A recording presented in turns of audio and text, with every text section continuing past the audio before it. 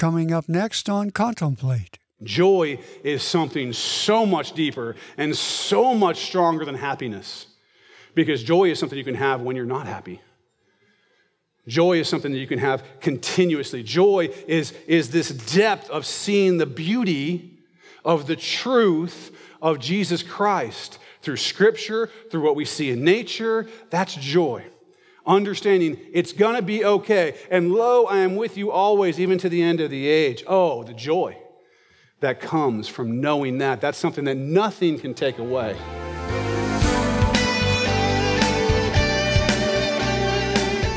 When Stephen was martyred for his faith, the early church faced tough and real persecution, so much so that people had to literally run for their lives.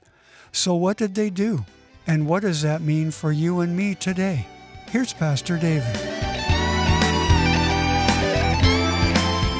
These people, I want to be clear about what's going on here. They didn't flee because they were afraid to follow Christ. They fled because they were not going to deny Christ. And they knew that they would die or be thrown in prison if they stayed there. So it wasn't fear to follow Christ at all. They were going to follow Christ no matter what and recognized that in order to do that and stay healthy, they needed to be somewhere else at this moment. And so they go. They go, okay? Assumedly, any one of them could have just given up following Christ and said, no, I don't do that anymore. And these leaders would have left them alone and maybe even been happy to have them because they would have been counterpoints, right? Oh, this person used to follow Christ and now they deny their faith. So all they would have had to do to keep their stuff and to stay safe was just, assumedly, was just say, I don't believe in Jesus anymore. But they didn't. They weren't going to do that. So because of that, they had to flee. They had to go away. You may not have to flee to Samaria or Judea because the Pharisees are coming to get you. But what if God asks you to move to Honduras or to Woodland or to get a new job or to go into ministry full time, right? Where's your heart? Where's your heart? Are you looking to follow him anywhere, hoping that he will give you a tough task that you might do his work, that you might store up for yourselves rewards and relationship with him? Or are you hoping that he'll ignore you and you can stay where you are and keep all your stuff? Now think about where you are and where your heart is. And remember this little tidbit. When the teacher is going to call on somebody, the person who's trying not to make eye contact is always the person who gets called on, right? You know how that works. You know you didn't read the stuff the night before, and the teacher's looking to ask a question, you're just like, whatever. Don't do that with Christ. Say, here I am. Here I am. He's not going to, it's not a way for him to, he's not looking to do things that are difficult for you for the sake of doing things that are difficult. He may call you to something tough, but it'll be glory. It'll be amazing. Okay. So, verse 4. Therefore, those who were scattered went everywhere, preaching the word. They didn't go and just run. They went everywhere preaching the word. They were missionaries. They weren't complaining about losing their stuff in their houses, but that's not what we read. That they're frustrated and complaining. No, they go out seeing this as an opportunity to spread the gospel to other places. That's what all these people who are running for their lives are doing. They went to these places and preached the gospel, the good news. The good news of the death, burial, and resurrection of Christ, that you can have forgiveness of sins, that you can have a relationship with the Messiah, the creator of the universe. That was what they went saying. Not, can you believe what happened to me? I joined this religion, they took all my stuff and threatened to kill me. That's not what was going on. That's not what was going on. They wanted to preach Christ. So look at what is happening here, okay? Let's go back to earlier in this where Jesus told them something. He said Jerusalem, and then Judea and Samaria and the ends of the earth. I think they had been a couple years in Jerusalem. They hadn't gone to Judea and Samaria and the ends of the earth. But look what happens. Now they do. Why? Because they had to.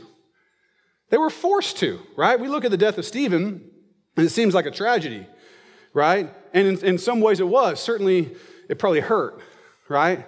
And for those who love Stephen, it was probably very painful to see his death, but it was his death that began this persecution. It was this persecution that led the people to get up and leave Jerusalem and continue to follow Christ's command to go to Judea and Samaria. These are the places that we just read that they went to, Judea and Samaria, and then to the ends of the earth. And it's because of Stephen's death and the church moving out that I and some of you are followers of Christ. So you can look at Stephen's death and feel really sad, or you can look at Stephen's death and say, the Lord is sovereign. He does know what's going on. Stephen's cool. He's in heaven. He got to have Jesus stand up and watch. His reward is great. Okay, he's good. Don't be sad for Stephen. He's doing all right. And you can know Christ because his death caused persecution, which also seems like a really bad thing, except that it forced the church to go do what Jesus had called them to do in the first place. So out they go. The people go with this strong mission. They're proclaiming Jesus. They're moved from the one place, and what do they see? An opportunity. First thing they see is an opportunity to preach the gospel. Do you see opportunities that way? Is that how you see opportunities when you get a new job, or you move to a new town, or you join a new club, or you meet a new friend, or you go to a new neighborhood, or join a new PTA, or whatever it is, okay? Do you go with a mission mindset? Hey, this is an opportunity for me to have new relationships with new people who I can tell about Jesus. Does that come in your mind? I know it doesn't always to me. Come into my mind immediately, God's done this thing. He sent me to this new coffee shop or whatever. Now, hey, there's new people who I can tell about Jesus. But that's how they were. That's how they were. They recognized the plan and the sovereignty of God enough to understand that when there's a new situation, even though it's coming out of persecution, when there's a new situation, it's a new opportunity. And they didn't lose the chance. They didn't lose the chance to talk about what Jesus had done in their lives. And we shouldn't either, when God gives us new opportunities. We'll come back to that in a minute. Verse 5. Then Philip went down to the city of Samaria and preached Christ to them. Okay, so this can be read, the city of Samaria or a city of Samaria. Both readings are possible based on the Greek there. So we don't know for sure which city. It's possible that he would have gone to the same city where Jesus had been in John 4, where they would have already had some understanding of the gospel, right? But let's look at Philip for a minute. Philip was one of these guys. Remember a couple times ago, we talked about these deacons, right, that were named. There were 7 guys. One of them's already dead. That's Stephen. Philip's another one, both of whom are likely Hellenistic Jews. These are Greek names that they have. So Philip's going, again, sort of helps with the theory that it was the Hellenistic Jews that were being persecuted, because we see that Stephen, a Hellenistic Jew who's going and is the one in Samaria is preaching. But I just want you to see that there, once again, as we think about deacons and elders and these different roles in the church, that being a deacon is a lot more than what we refer to as serving tables or doing administrative work. Stephen is now going and getting to be this guy who goes into the city and preaches the gospel, which is a huge, huge honor. But I also want to look at this from a different perspective. I want us to see the process. The process. So long before Stephen was in a position for the people of the church to lift him up and say, here's someone with a great reputation and all of these things. There were all kinds of little things that he had to be doing to serve God. Little things that so many people find unimportant. And yet they were the things that he had to do to be serving to get where he was. And that's true for all of us. And then even as a deacon, when he was first a deacon, there was probably all kinds of little administrative things that seemed like they were unimportant to him at the time, or they seemed unimportant. And I've talked to us a lot about what it means to be the body of Christ and how all of us have work to do and how all of it is important. His preaching to these Samaritans is no less important than what he was doing when he was just, dividing out the stuff that was going to the widows. It's no different. But God does give him this opportunity after this opportunity after this opportunity. And we, as people, I see this, I don't know if it's American or Western or what it is, but we have this sort of thing where we sort of get ahead of ourselves sometimes and don't want to put in the tough stuff before we get to have the opportunities that originally we wanted, right? So Stephen, who we read last time, and then Philip this time, technically Stephen got to die, so I guess that's not a great way to recruit deacons Deacons die first is the motto, so sign up. But Stephen got to do something amazing that we still talk about to this day. And Philip is now getting to do something amazing because he put in the time. I'll tell you this, I spent a lot of time watching 2-year-olds in children's church. I spent a lot of time setting up tables and chairs and doing all of the things that need to be done in the church, a lot of different little administrative tasks and whatever before the first time I ever had the opportunity to teach the Word of God, long before I ever had that opportunity. And all of us need to understand the process of growing in the kingdom of God. Oh, you don't elevate somebody too quickly or you're going to have problems, right? We have a lot of people talk about millennials, okay? I didn't want to offend anybody, but people talk about how millennials sort of think that they should sort of already be here, even though they haven't done all the stuff down here. And they've said that about every generation of young people who's come around for as long as history, probably. Now, it happens to be true about millennials, but no, I'm sort of kidding. Here's the thing. What's frustrating about that, the thing that frustrates people about young people in every generation is that they tend to think that they should be somewhere where they're not yet. And I just want us to, as we see what happens, as we see the progression with these deacons, I think it's a good place to point out that it starts with being faithful in small things, and then we get the bigger things, right? And so we see in Matthew 25, 22 through 23, it says, "He also who had received 2 talents came and said, 'Lord, you delivered to me 2 talents. Look, I have gained 2 more talents besides them.' His Lord said to him, 'Well done, good and faithful servant. You have been faithful over a few things. I will make you ruler over many things. Enter into the joy of your Lord.'" So I'm just simply making the point about what we've seen with Stephen and Philip, these guys who have gotten to do these great things in the Lord, that it didn't start there. They didn't become Christians and the next day they were doing these things. That there was a process that they went through. And you don't elevate too quickly because people who get elevated too quickly think that leadership is about being served, but leadership is about service. And it starts with doing the small things, right? It starts with doing the small things. And we all need to be stepping up to do those things. So, let's read verse 6. "And the multitudes with one accord heeded the things spoken by Philip, hearing and seeing the miracles which he did." Here we see one accord again. It's amazing how Christ brings unity wherever his message is preached. One accord, right? They see what he's done. They see this preaching and what Philip is doing. And with one accord, they're listening to him and being very attentive to that gospel message. But I want you to realize something that you can miss here. We've talked about it a little bit before, but let's talk about it for a minute really quick, even though I'm running low on time. The Samaritans, these people, these are not people that the Jews like, okay? These are people that the Jews really, really don't like, okay? They don't like them at all. They have basically a mutual hate, okay? The Samaritans hate the Jews hate the Samaritans. You can just imagine how the Jewish leaders in Jerusalem are feeling as they find out that Samaritans are coming to know Christ. They're hated, half-brethren, as they would put it. So in John 4:9, we read that Jews have no dealings with Samaritans. They will not get with each other on anything. They do not like each other. So I'm just going to give you a really quick thing on who the Samaritans are so you understand who they are and what's going on here. The Samaritans viewed themselves as Israelites, as remnants of the tribes of Ephraim and Manasseh. That's who the Samaritans viewed themselves as. They believed in the Torah. Okay, that's the first 5 books of the Old Testament. Okay, they believed that was Holy Scripture. They kept circumcision, observed the Sabbath, and they honored Moses as the greatest of the prophets. That's who they are. That's who they view themselves as. That's who these folks are. Now, the Jewish view on the Samaritans is this. They saw the Samaritans as half-breeds, okay? They're descendants of Mesopotamian Gentiles and Jewish people that were there in the area of Samaria after the exile in the 8th century BC. That's who they see these folks as. They've interbred. There's no purity with them. Okay, they're no better than Gentiles. In fact, in some ways, probably worse because they think that they're Jews. Okay, so the Jewish people really don't like them. The Samaritans also reject temple worship in Jerusalem and built their own temple in Mount Gerizim.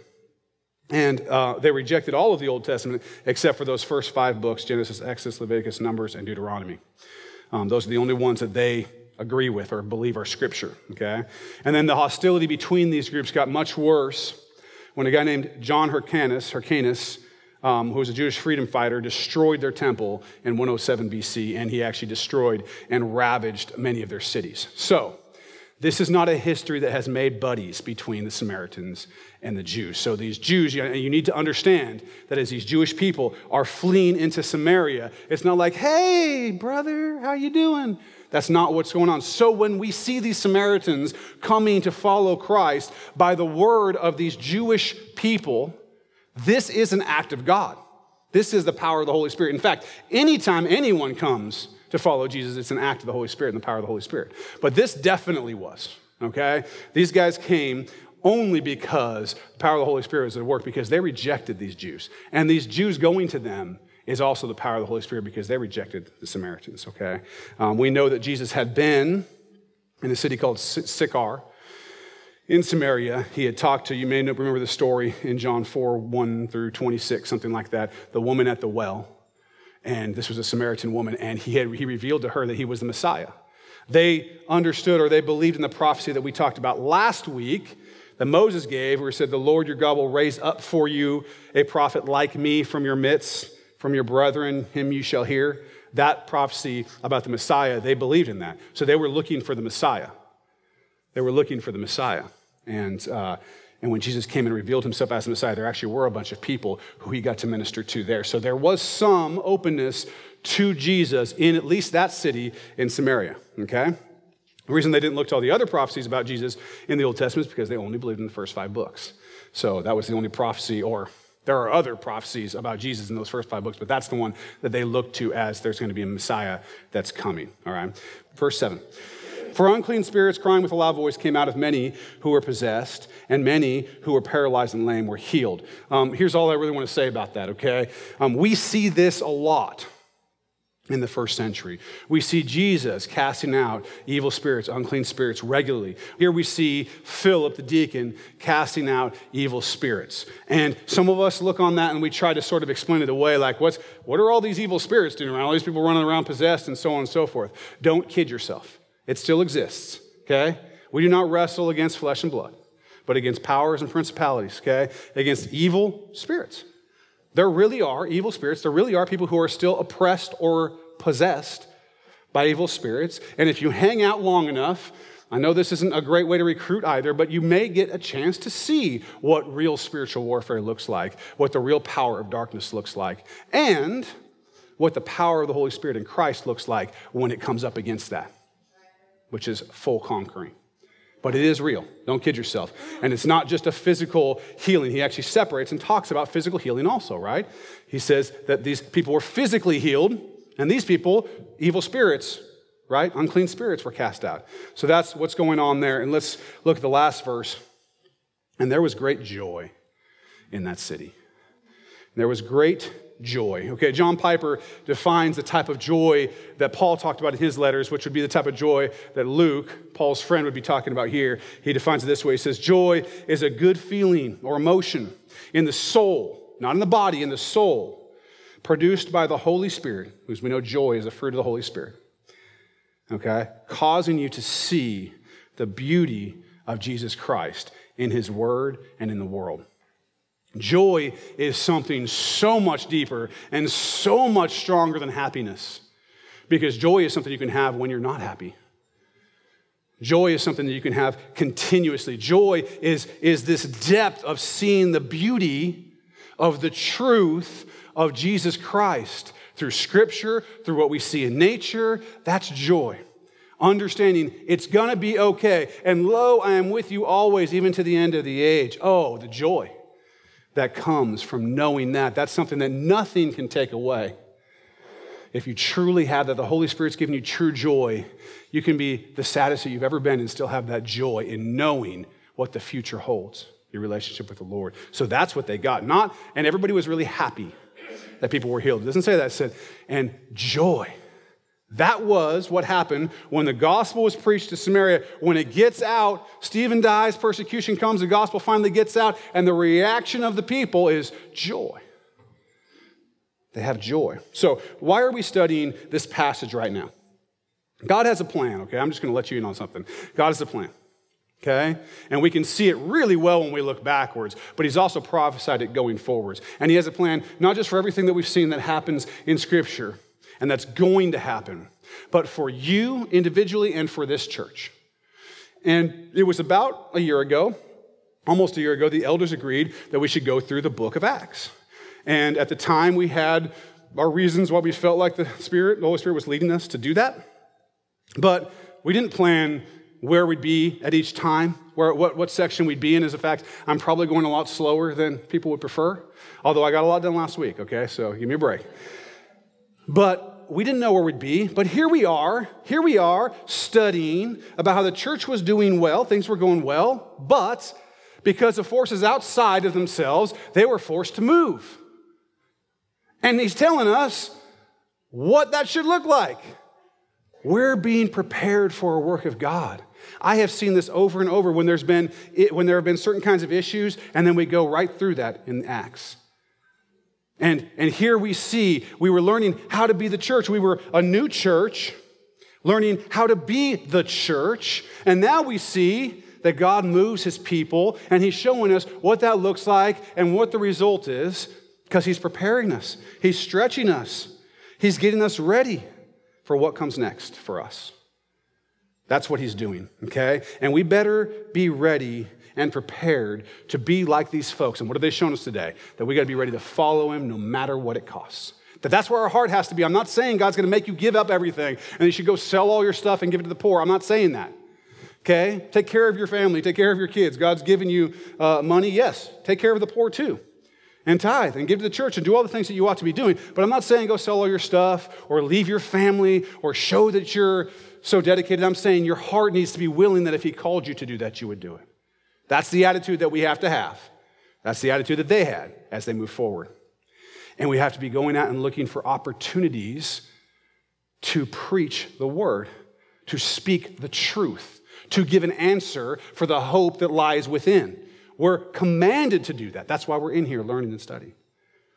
You've got to be, when you go out, when you leave this place today, and you need to be here, like I said, every week so we can end strong, finish strong, and start strong. But you need to be going to people saying, hey, Acts Church, something really exciting is happening. I want you to be there. Will you come? I'll pick you up. We'll go out to lunch afterwards. You need to bring people because this church isn't just for you.